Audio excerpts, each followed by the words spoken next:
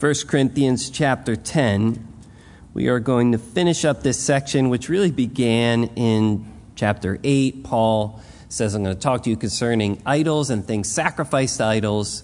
And he begins kind of addressing that issue on a number of different levels, particularly beginning with their emphasis of knowledge over love, and then showing them that the surrendering of their rights would be a part of loving one another, not just knowing an idol is fake and that things are okay to eat. We had to still be aware of their Christian brothers and sisters and their testimony around them. Paul then showed how he was an example of that to them and encouraged them to run the race that God had given them well individually.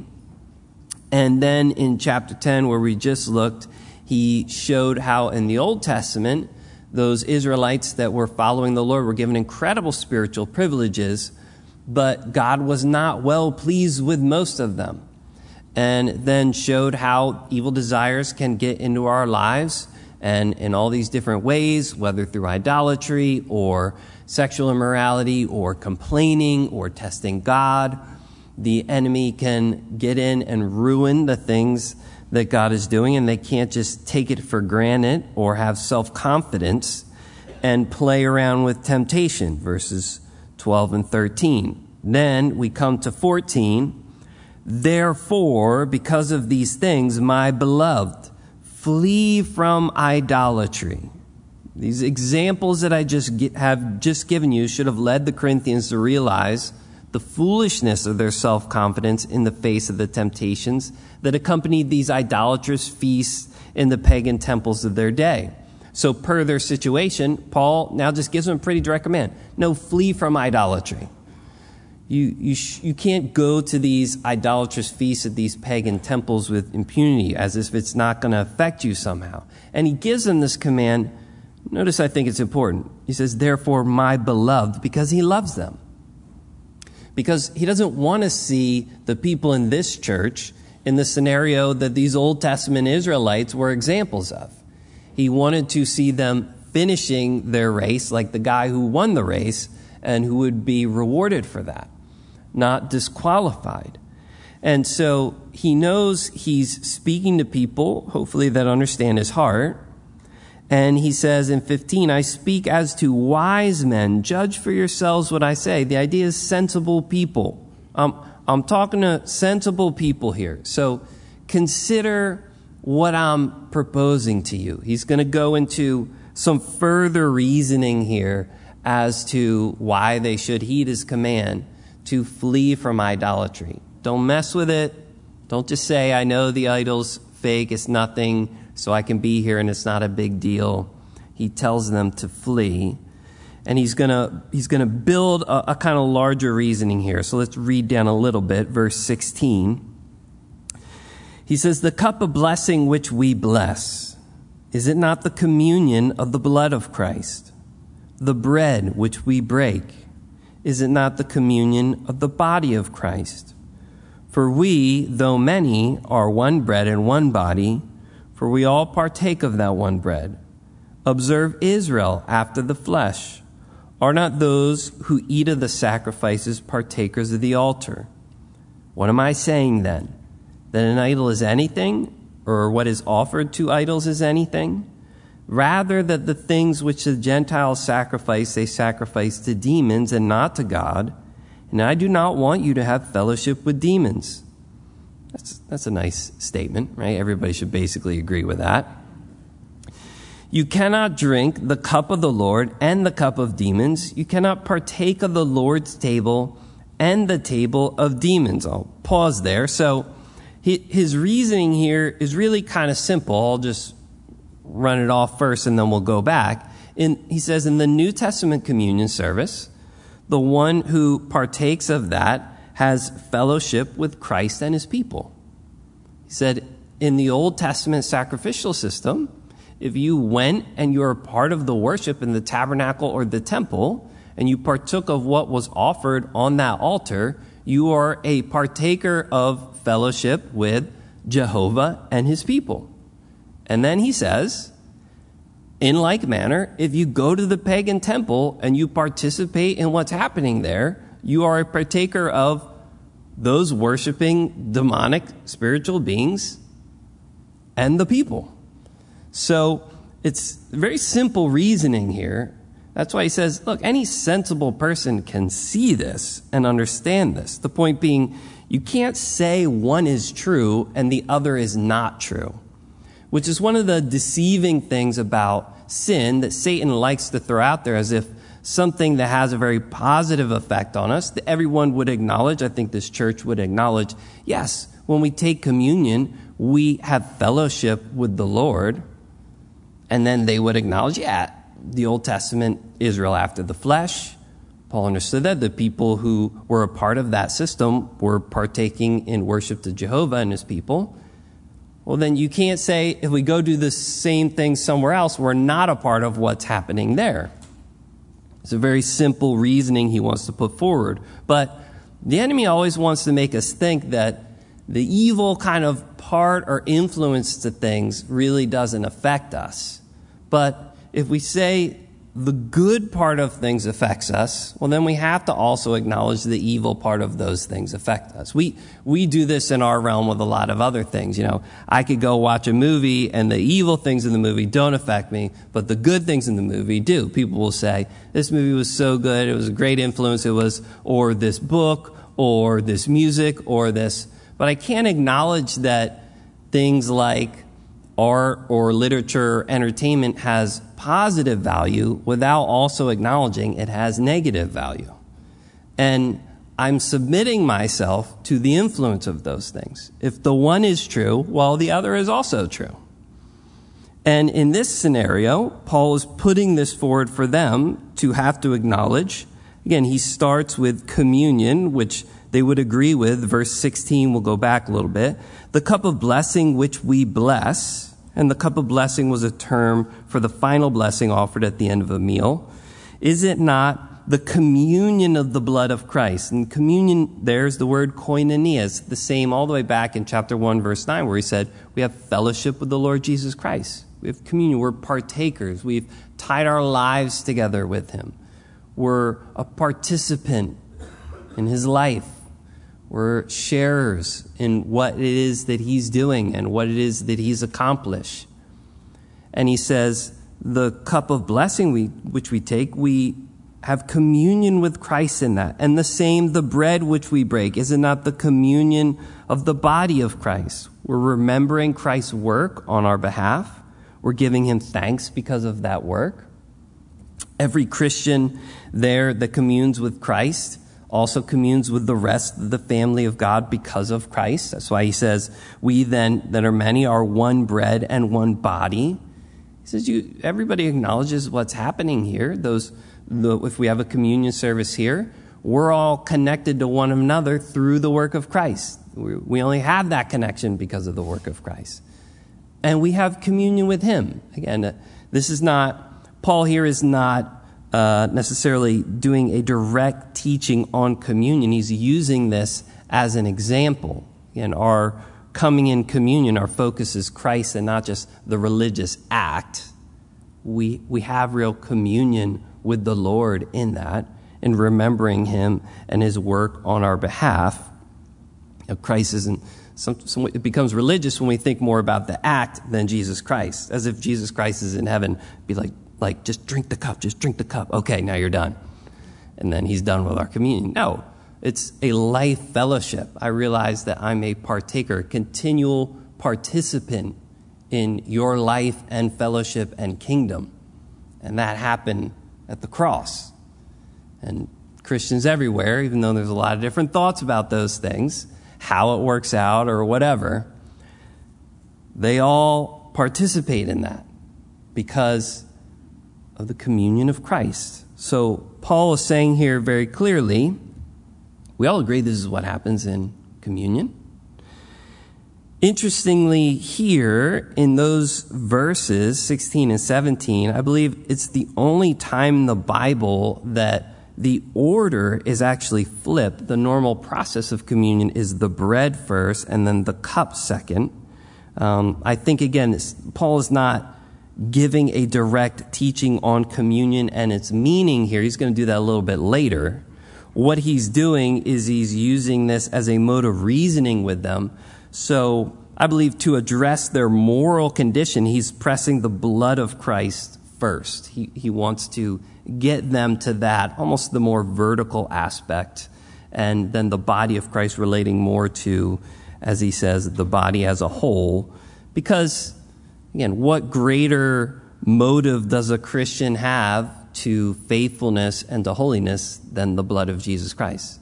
These Corinthians were idolaters before the blood of Jesus Christ. And now that they're saved and they're washed, they are no longer idolaters. They should be very different than what they are making themselves willing participants in. So I believe Paul wants to bring that emphasis first, and that's why he flips things here. Then he moves again to 18. He says, observe Israel after the flesh.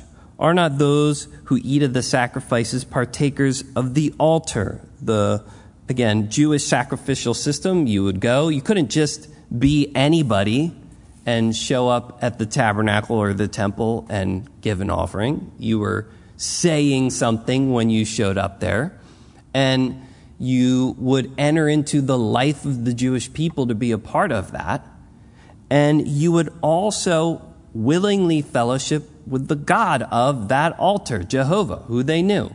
Deuteronomy 12:18 says this, but you must eat them before the Lord your God in the place which your Lord your God chooses, you and your son and your daughter and your male servant and your female servant, the Levite who is within your gates, and you shall rejoice before the Lord your God in all to which you put your hands. The Israelite knew they would offer part of that offering, the priest would get a part, the Lord would get a part, and they would get a part back, and then they would sit down and eat that as a family or those that were with them. And they did that, as Deuteronomy said, literally before the Lord. It was an acknowledgement. The sacrificial system wasn't just, hey, we give this and go. There was an acknowledgement of the Lord is here and a part of this, and I am also receiving provision from him. So what Paul says was something very clear. They would get this. Okay, it happens in the New Testament era. In the Old Testament, that was pictured, the same thing. And so when he takes the next step, it should be very reasonable for them. So in 19, he says, what am I saying then? That the idol is anything, or what is offered to idols is anything? He says, don't misunderstand me. I'm not saying the idol is real, or what is on their altars is special. Verse 20, rather that the things which the Gentiles sacrifice, they sacrifice to demons and not to God. And I do not want you to have fellowship with demons. You cannot drink the cup of the Lord and the cup of demons. You cannot partake of the Lord's table and the table of demons. Now, Paul says, look, I don't want you to misunderstand me. Earlier, I said that, yes, there is no reality to these man-made gods. All the gods that are made up by human beings, there is nothing there. That God does not exist. Any spiritual power behind those things, Paul says, is demonic. So I'm not changing what I said here. But what he says is, those who are worshiping these false gods are worshiping the demonic supernatural powers behind those gods. That Zeus is not there, but if anything's there at all, it's some false supernatural power. That's what's there. That's what they're participating with. So whatever the God's name is, human beings have made up. He says behind that, just because Zeus is not there does not mean nothing is there. There's still something there, and I don't want you fellowshipping with that thing. It's not a question of intent here. I think this is important to recognize. The unsaved world of the day did not intend to worship Satan or demons when they worshiped Zeus. But they did in reality. That's important for believers to know. The supernatural realm is not something that we can ignore. Our worlds, both natural and supernatural, are connected, whether people believe it or not, or whether people like it or not. And as Christians who have that knowledge, Paul says you guys should understand this.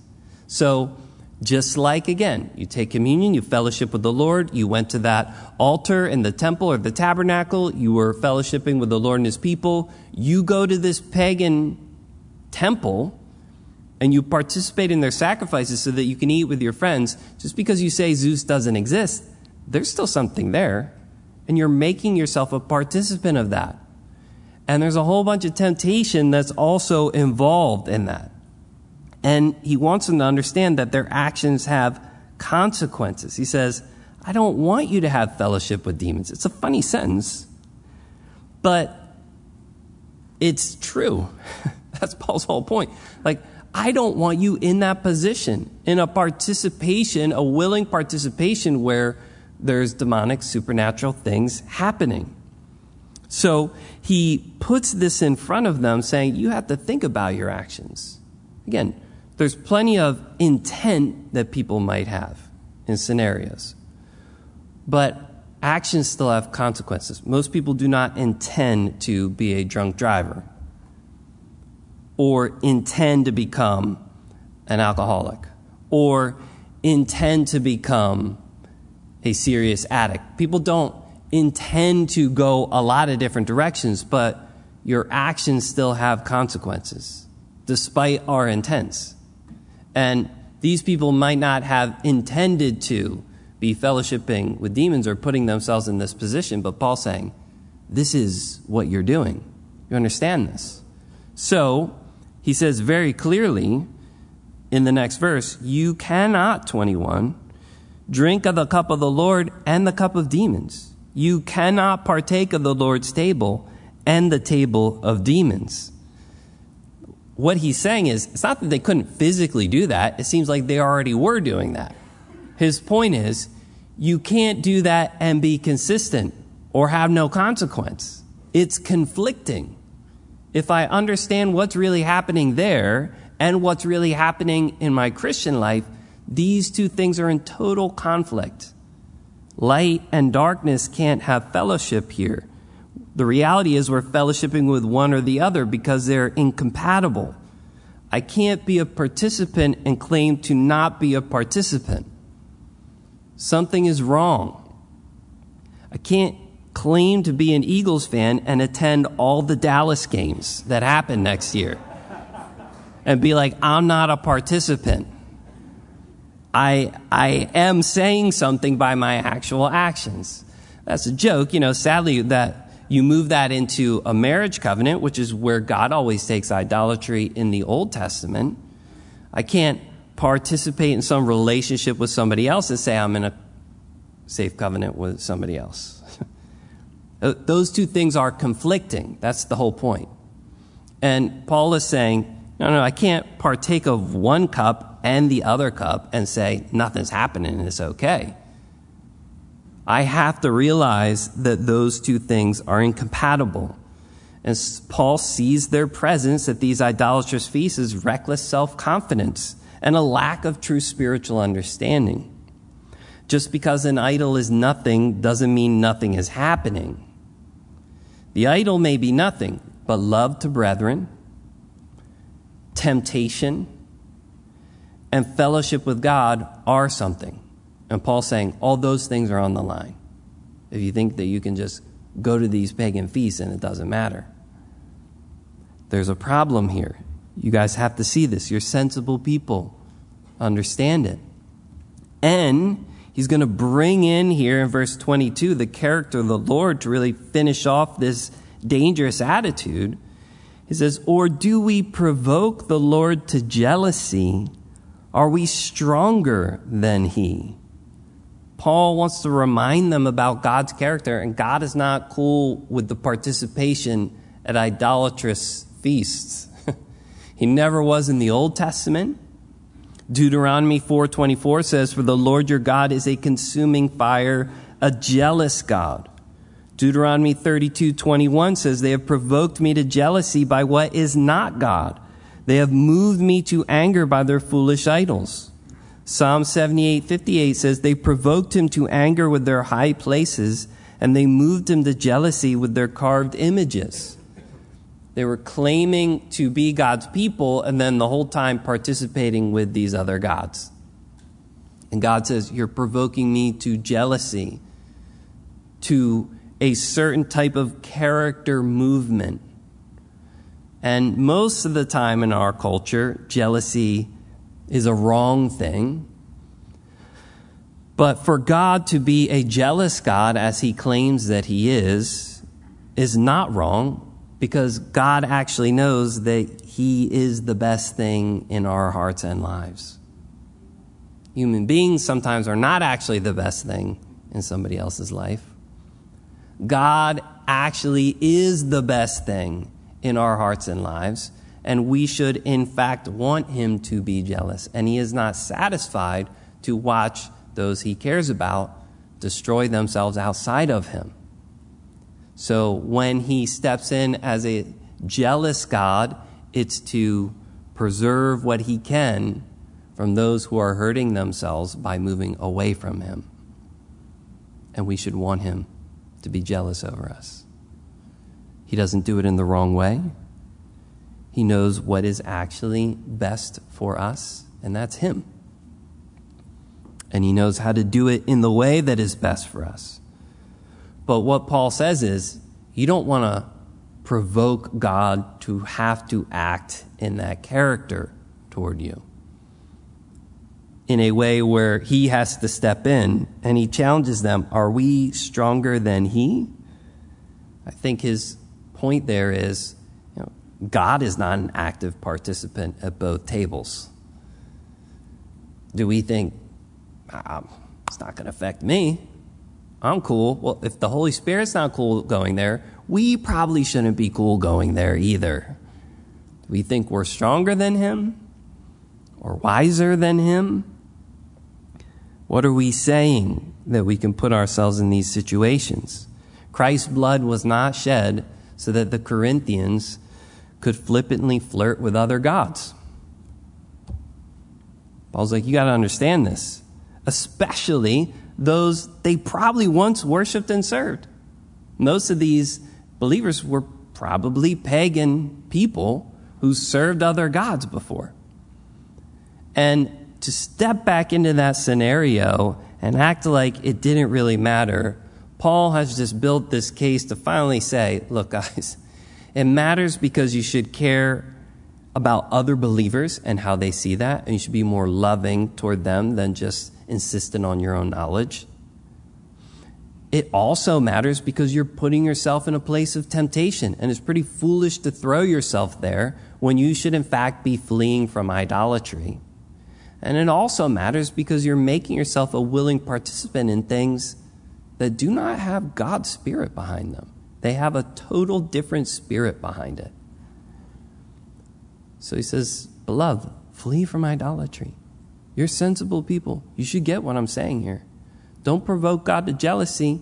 I believe that's a play off of what he's already said earlier. He already gave all these Old Testament passages, and there, anybody familiar with the Old Testament, their mind would go right back there and know what God's people did. And it's always in context of them giving themselves over to other gods. So Paul is going to now expand on this a little bit in verse 23 and 24 and pull in some of what he said earlier in the letter. Verse 23, all things are lawful for me, but not all things are helpful. All things are lawful for me, but not all things edify. Let no one seek his own, but each one the other's well-being. Paul here returns to some of the earlier reasonings again about their rights or liberties as Christians. And again, Paul has established we have rights and liberties as Christians. He talked about some of his own and being supported and what he can eat and how he interacted with people. But what he says here is this still have to be bordered. Just because we have rights and liberties as Christians doesn't mean we can use them however we want, or that there's no line for those now. And he gives basically two borders, right? These are the bumpers in the bowling lane to help them stay in the right spot, okay? So he says the first thing is I don't have the right to participate in any action that wounds myself or other people. It's pretty clear. If If I think I have a right to something, but it's in fact something that would wound another brother or sister in Christ, or would not be edifying for me as an individual, for me or anybody else, I don't actually have the right to that thing. I can't do that thing then and still be pleasing to God. It's very much an application of the great commandment, which is to love God first with all our heart, soul, mind, and strength, and then love others as ourselves. We are supposed to be God-conscious first, others-conscious second, and self-conscious third. Now, we know where that goes, right? It's flipped around in our lives because of sin. We are self-conscious first, others-conscious second, but we're usually others-conscious in a negative fashion where we have our group of people that we want their opinion to be good of us, and so we live within the others' consciousness, and then God-conscious last. And what Paul is saying is Christian life isn't like that because it's Christ's life. And he's not like that. He's the most free being in the universe. But everything he does is edifying. And it's actually the best for everybody else. And so, do I have rights and liberty? All things are lawful for me. But I understand all things are not helpful. All things are lawful for me, but not all things edify. I can eat bacon, but it's not always helpful for me to eat bacon. Right? Particularly as a guy trying to give the gospel to Jews. He knew that. So, am I just gonna step in and live out my rights? Is that why Jesus Christ saved me? Because now I have rights to use however? No. That's not what it is. I can't use them in a way that won't either edify me or those around me. Those become kind of my lanes by which how I measure out things in life that the Bible doesn't speak about clearly. My rights or liberties I have as a Christian, I have to always keep them measured within those two lines. Now in 25, what he wants to do is he wants to kind of give them a nice practical example of all this. I actually believe that Paul did this very often and probably even did this in Corinth. Remember, he shows up in that city. There's not Christians there that are necessarily in a whole thriving church already. He's starting it all from the ground up. So what he does is he kind of lays out a scenario. Verse 25, he says, towards the end of this conversation, to sum it all up, eat whatever is sold in the meat market, asking no questions for conscience sake, for the earth is the Lord's and all of its fullness. So, he says, let me give you a test case. So when you go to the market, buy what you want to eat and don't worry about it. Don't think about it. Don't think about whether it was offered to Zeus or whatever. Go to the grocery store and have a clean conscience. And most of us don't go to Acme and I wonder if this meat was given to Zeus, okay? But you can go into the store and you can know, look, he quotes from Psalm 24:1. It was a common saying that Jews had before eating. The earth is the Lord's. It's full of his goodness, his fullness. He's given it to us. I can rejoice and I can eat it. All the food I see at the grocery store is God's, not the devil's. The devil hasn't made any food. He has created nothing. Right? All he can do is twist the good things that God has. I can go there and I can have a clean conscience. I can eat that meat and be glad. So, okay, can I go to the market? Right? Okay, you tell me I can't go to the temple, but can I go to the market? Are you saying I can't go to the market now? Right? You know people are going to have these questions. So he's playing this out. Go to the market, buy what you want, eat it, and be glad. Now, he's going to add on to that.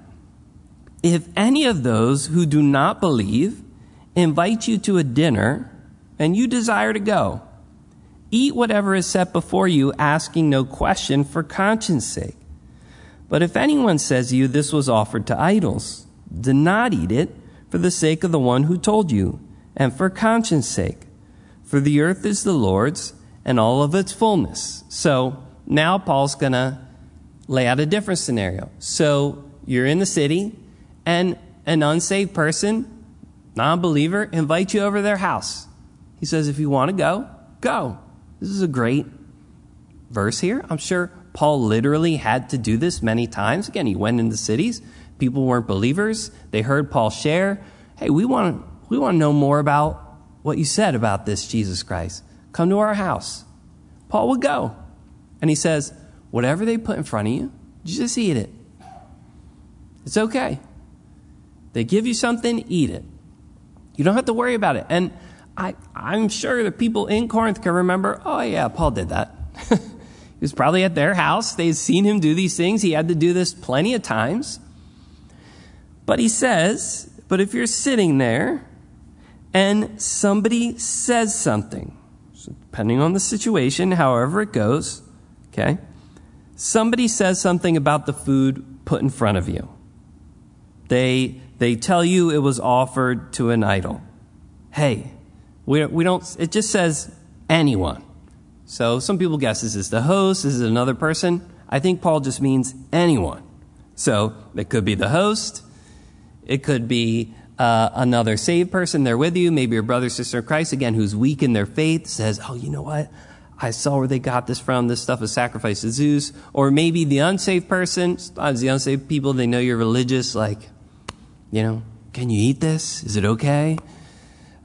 This was offered, to Aphrodite. Is that all right? Can you eat this now, Paul?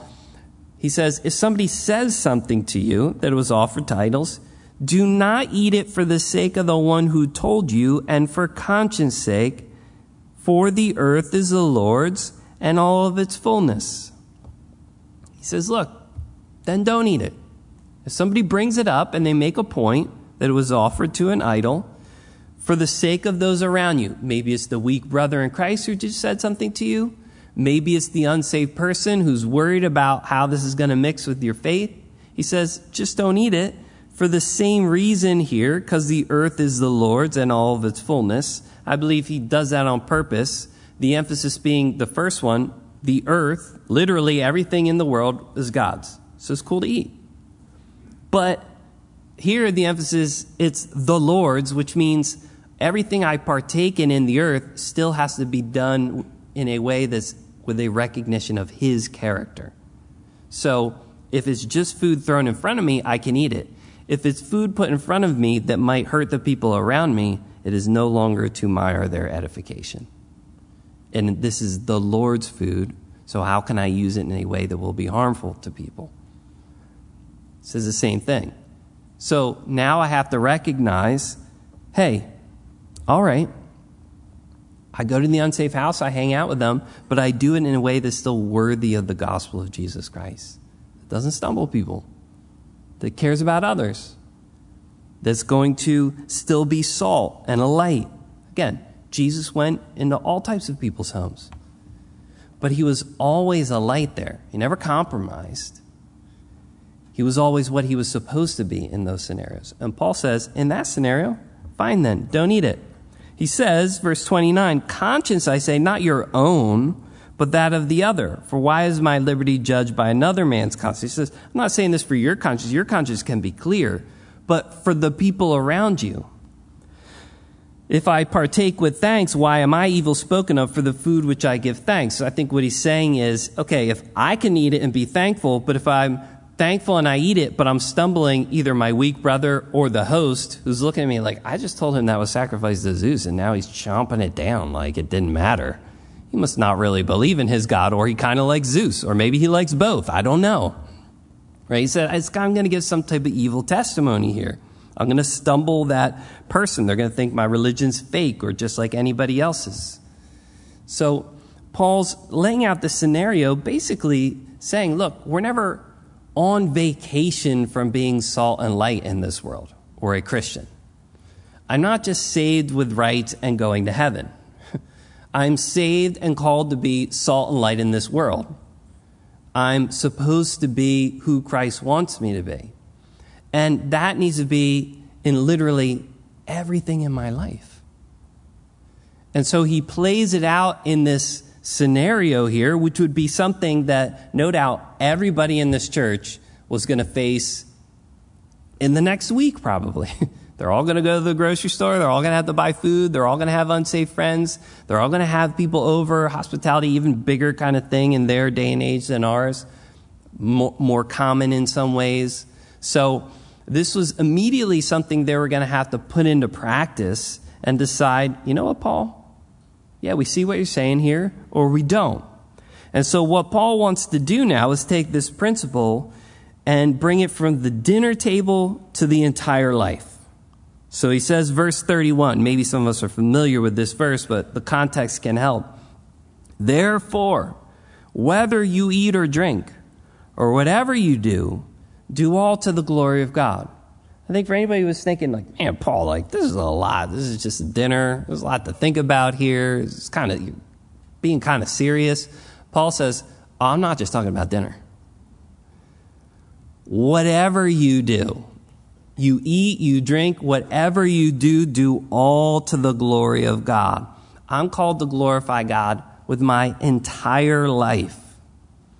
And sometimes that can seem maybe like hard for us. We see people who are, David Livingston in Africa or Billy Graham or some Christian somewhere. We're like, okay, that person's kind of glorifying God with their entire life.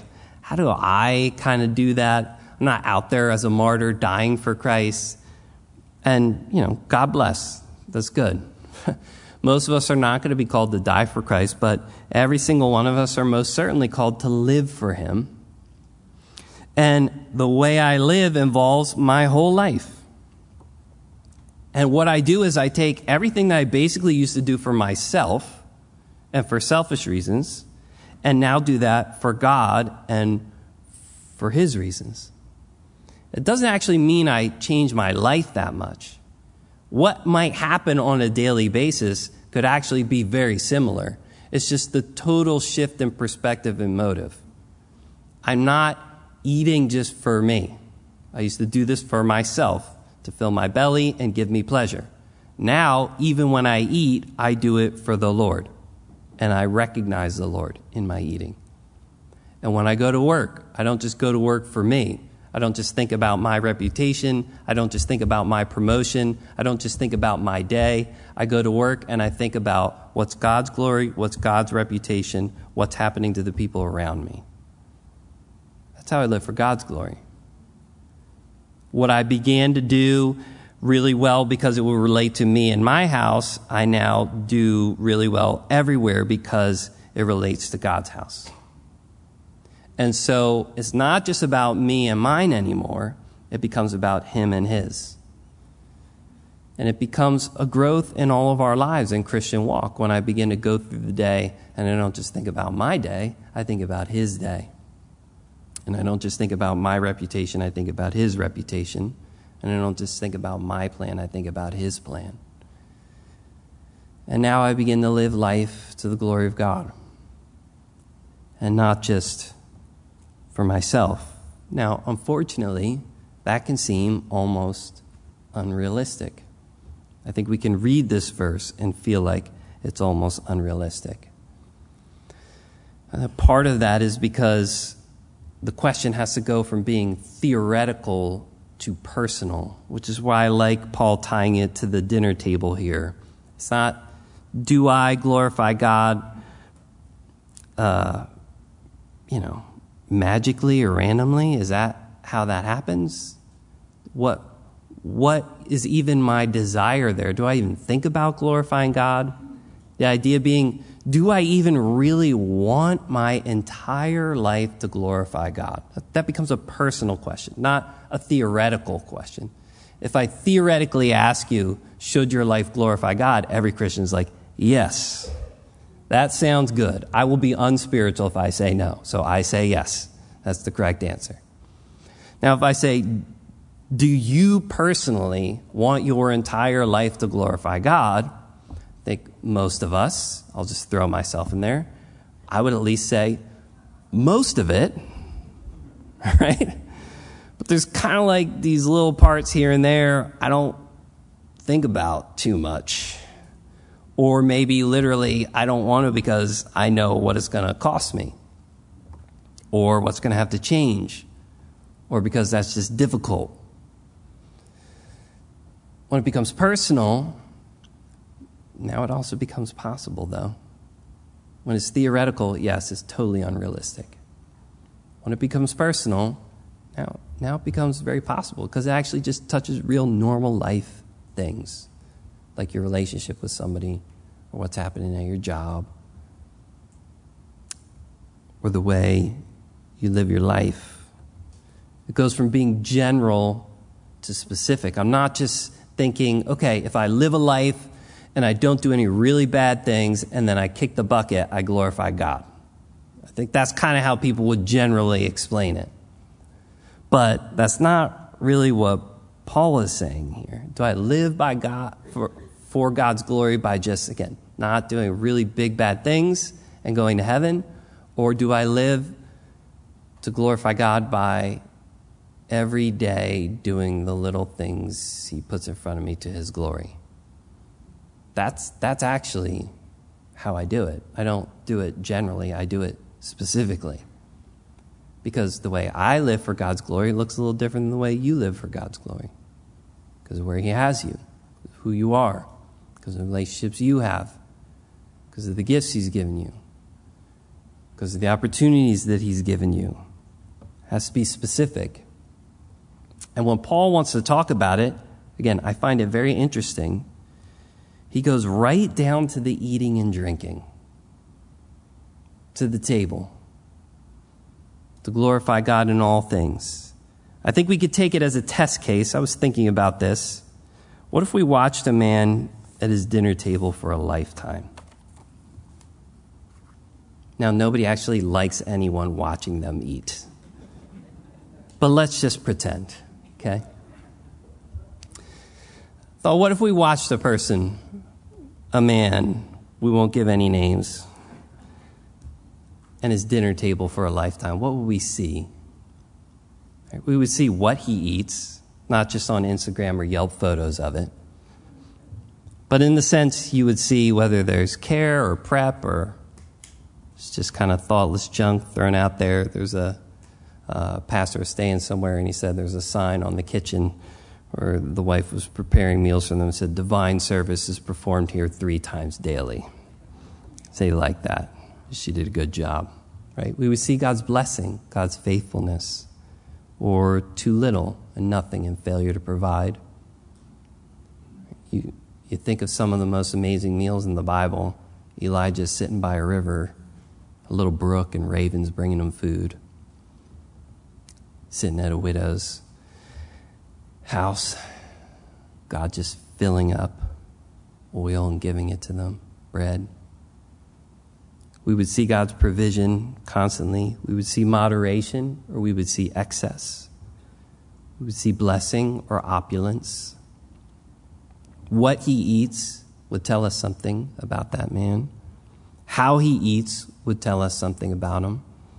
Whether there's self-control or gratitude, or gluttony or addiction or pride, eating that relates to health or disorder. We would see him eat with regard for others or just himself. We would see patience, family consideration, giving of thanks to the Lord. Or we'd see a selfish, hurried ingratitude toward others and the Lord. We see that from time to time, the man of God is not actually at the dinner table. His place is empty because he's fasting, because he doesn't live by bread alone. We'd see who he eats with: family, spouse, friends, brothers, sisters in the Lord. We'd see if there's sweet fellowship, if there's peace there. Or we'd see a dinner table where they're angry, where that man is alone, or where there's a bunch of mockers and scoffers. We see him with an adulterous companion, or we see sitting there just with the trash on TV and Netflix.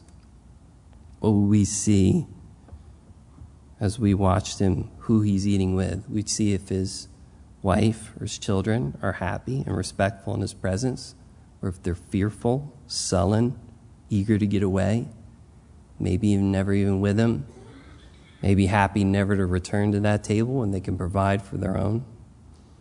What will we see? in who he eats with. We see the character of his friends, the people he surrounds himself with. Strangers, saved and unsaved, coming and going. We would see hospitality, whether it's given or only received. We would hear what's spoken, prayers of thanks, a simple godly life, fellowship in the gospel, loving, patient correction of little ones who need to finish their meal so you can get out and do something. Joy and laughter, an unashamed witness for Christ. Or we'd hear pride, gossip, sharp tongues, sexual perversion, cursing, accusing, complaining, slander, all types of evil speech. You know, you can eat a couple meals with somebody and based off how they talk, you can learn a lot about that person. What would we hear at that man's table? You see, I think the man who glorifies God in his eating and drinking won't have a difficult time glorifying him anywhere else. I think if we watched a person at their dinner table for any amount of time, we could learn a whole lot about them. And I think that if you can glorify God there, you could probably glorify him just about anywhere else. And so I think when Paul wants to get to the principle, I don't think he's being unrealistic at all. I think he's being as realistic as you can possibly be. So he says, therefore, whether you eat or drink, whatever you do, do all to the glory of God. That's what he's called us to do. Certainly, what of us begs a question. Maybe our dinner table can give us a little insight into where we actually are in that path. Maybe we need to change some things. No doubt Jesus Christ was the ultimate example of this. I mean, if you just watch him through the Gospels, what if we just sat at the dinner tables with Jesus Christ? What if we sat there at Cana of Galilee with him? What if we were in Peter's house when he raised his mother-in-law up with that fever and then she served them all a meal? What if we were there at Mary and Martha's? Part 1, where Martha gets corrected. Part 2, where they're all blessed. And Mary comes and breaks that alabaster box. What if we were there at Simon's house where he just totally disrespects him, but Jesus is still there talking to him, loving him? What if we were there at Matthew's house and Zacchaeus' house and saw him sitting there with all those tax collectors? What if we were there on the night he was giving the first communion? Or what about the resurrection breakfast on the beach where Jesus is cooking fish for his disciples and asks Peter if he loves him? What if we were at those meals with Jesus Christ? I think we'd learn quite a bit about who he was. Tell us a whole lot. He's a great example of those things, I think, for us. So Paul, I don't think, is going too far at all. I think he's just hitting right at the real life that we're supposed to live. So he says, 32, give no offense either to Jews or to the Greeks or to the church of God. Don't do things that aren't edifying, whether it's to Jews, whether it's to Greeks, whether it's to other believers in Jesus Christ. Again, the context here is important. Remember, he's talking about neutral things or things that we have liberties or rights in. He's not talking about the central things of the faith. Obviously, Paul offended a large number of people in his lifetime. And that's because he never backed down on the gospel. Okay, he's not saying give no offense. He was saying the gospel is an offense. I have embraced the offense of the cross. I am not ashamed of the gospel of Christ. He knew the gospel was an offense. Our message is sometimes an offense. The truth we present is sometimes an offense. But the life we live doesn't have to be an offense. So he says, you don't have to give an offense in these things. Not in relation to the things he's talking about, to the eating and to the drinking. Just, verse 33, as I also please all men in all things, seeking not my own profit, but the profit of many, notice here, that they may be saved. Paul says, look, this was my aim, and they saw this. I didn't come in trying to please myself. That's the central thing again. Paul was displaced. Paul was not central. Paul was not claiming his own rights and liberties. Paul was there as a servant of Jesus Christ. I didn't show up in a city to please myself. I didn't sit down at a meal to please myself. That doesn't mean Paul had no pleasure. It just means he was not first in all of these scenarios. And unfortunately, this is where we get in trouble. There's always issues when self gets promoted, but self thinks it can be promoted if it has its rights and justifications. I'm allowed to eat this. This idol isn't anything. Nothing's going to happen to us in this situation. Paul is saying, listen, follow my example here. He's pleading with them. They had seen this in his life. I seek to please all men in all things, not seeking my own profit, but the profit of many that they may be saved. Well, I'm not trying to get rich off you. I'm not trying to get something for you. I'm not here to receive from you. He was there to give. He was there to bless. Again, Jesus Christ, the ultimate picture of those things. He didn't come to be served, but to serve and to give his life a ransom for many. And anybody that begins to walk a mature life in Christ, this is where it takes us. We follow his path. I don't show up all the time as me being the central thing that I'm trying to fulfill. I'm there for others and for the Lord. Even a simple church service, Lord, I'm here to worship you and to try to be a blessing to the other people that are there. At a simple dinner table, every dinner table I go to, I can sit there and say, Lord, I want to thank you and be a blessing to the other people who are there. And I can glorify you in that way. I'm not there just trying to please myself. So he says, imitate me. Really, verse 1 of chapter 11 should tie in with this section. Just as I also imitate Christ. Certainly, Paul could not say that if he had not been that type of example to people.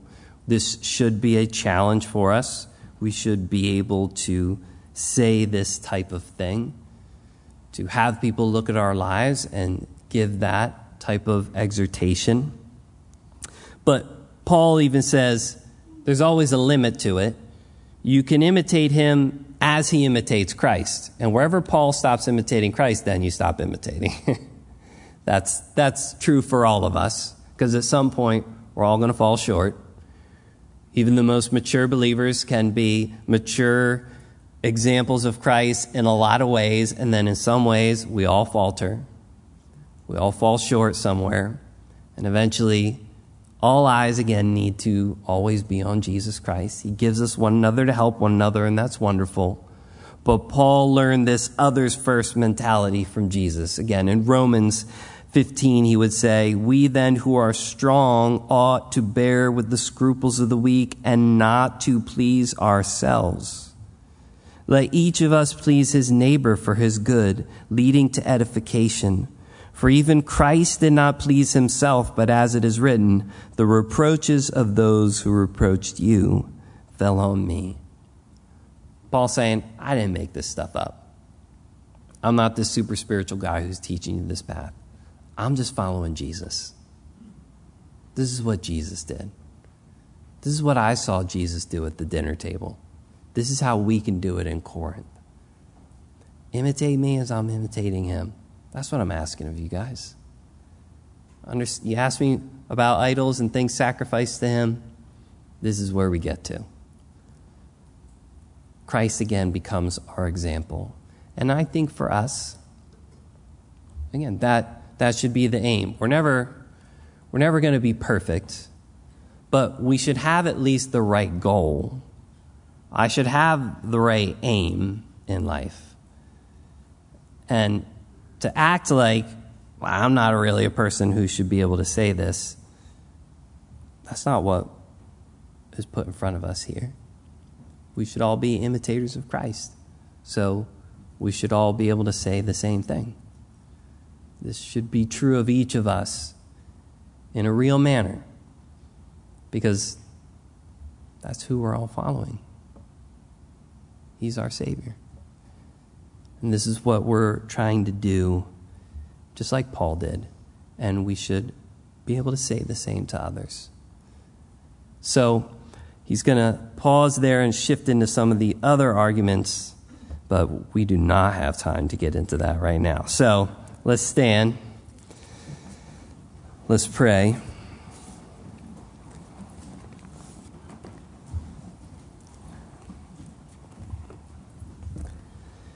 Lord Jesus, we do thank you for your graciousness toward us. You know, Lord, we can't do any of these things without you, and we freely admit that. But Lord, we do want to be true imitators of you. And Lord, I pray that you would make it truly our heart's goal to glorify you in all things, whatever we're doing, even eating or drinking, that they wouldn't just be words or theoretical, but they'd be a true desire that you've placed in our heart through your Holy Spirit. And we pray, Lord Jesus, that you would be glorified in this place, even now, Lord, as we worship you. I pray these things in Jesus' name. Amen.